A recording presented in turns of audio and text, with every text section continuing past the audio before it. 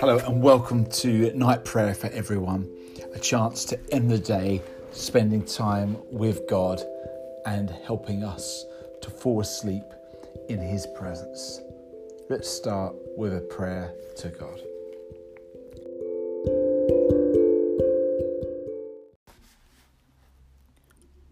Christ with me sleeping, Christ with me waking, Christ with me watching each day and each night.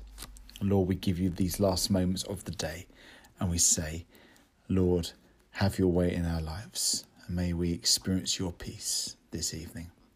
Amen.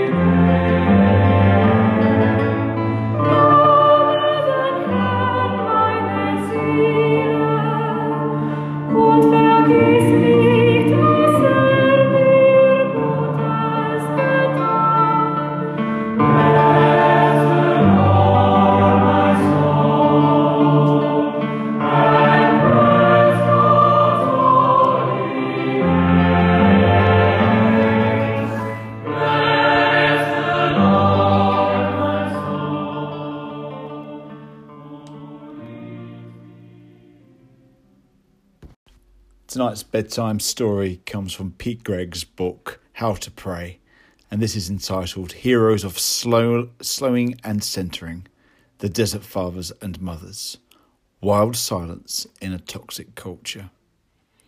A quote from Anthony of the Desert, AD 251 to 356. Wherever you go, keep God in mind. Whatever you do, follow the example of Scripture. Wherever you are, stay there and do not move away in a hurry. If you keep to these guidelines, you will be saved. By the end of the 3rd century AD, Christianity had grown in spite of a brutal persecution from a provincial Jewish sect into the dominant faith of the Roman Empire. And then in year 312, the unthinkable happened and Emperor Constantine himself converted to Christianity, though his sincerity is questionable.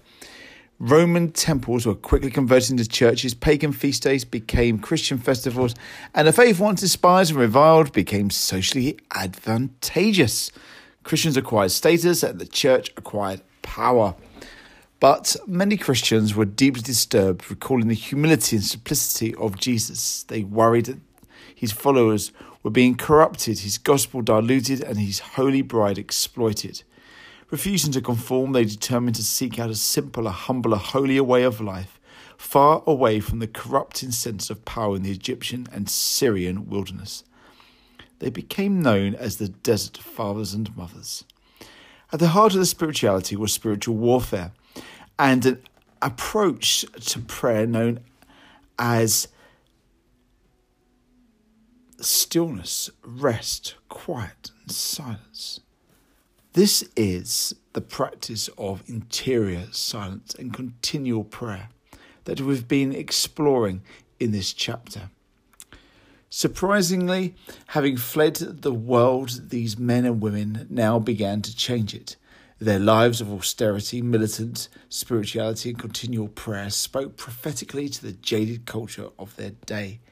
Hundreds of pilgrims sought to learn from the wise insights of people like Anthony of the Desert.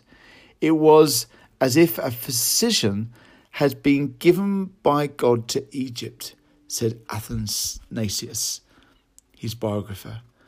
For who in grief met Antony and did not return rejoicing?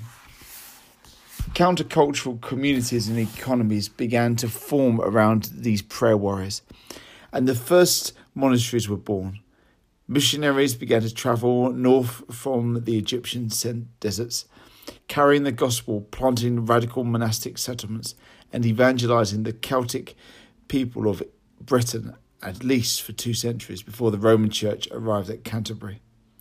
Thomas Merton, who himself abandoned a sophisticated life in New York City to become a Trappist monk, says of the desert pioneers, "They knew that they were helpless to do any good for others as long as they floundered about in the wreckage.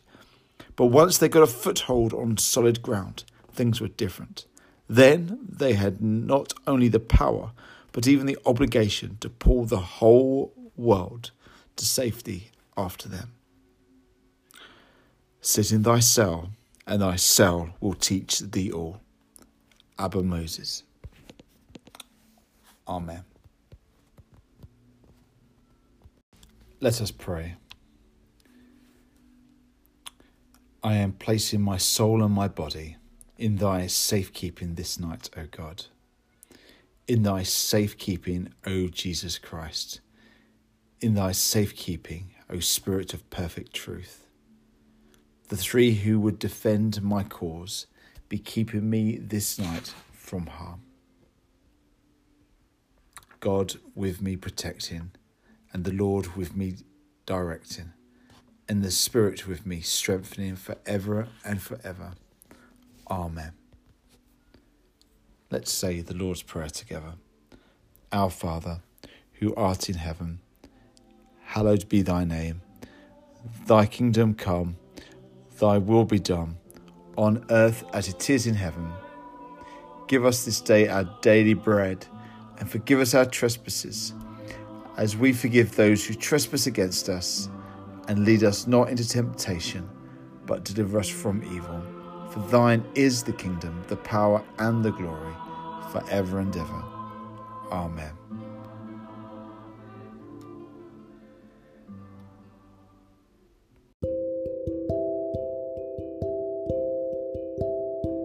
A final blessing. The peace of all peace be mine this night. In the name of the Father, and of the Son, and the Holy Spirit. Amen.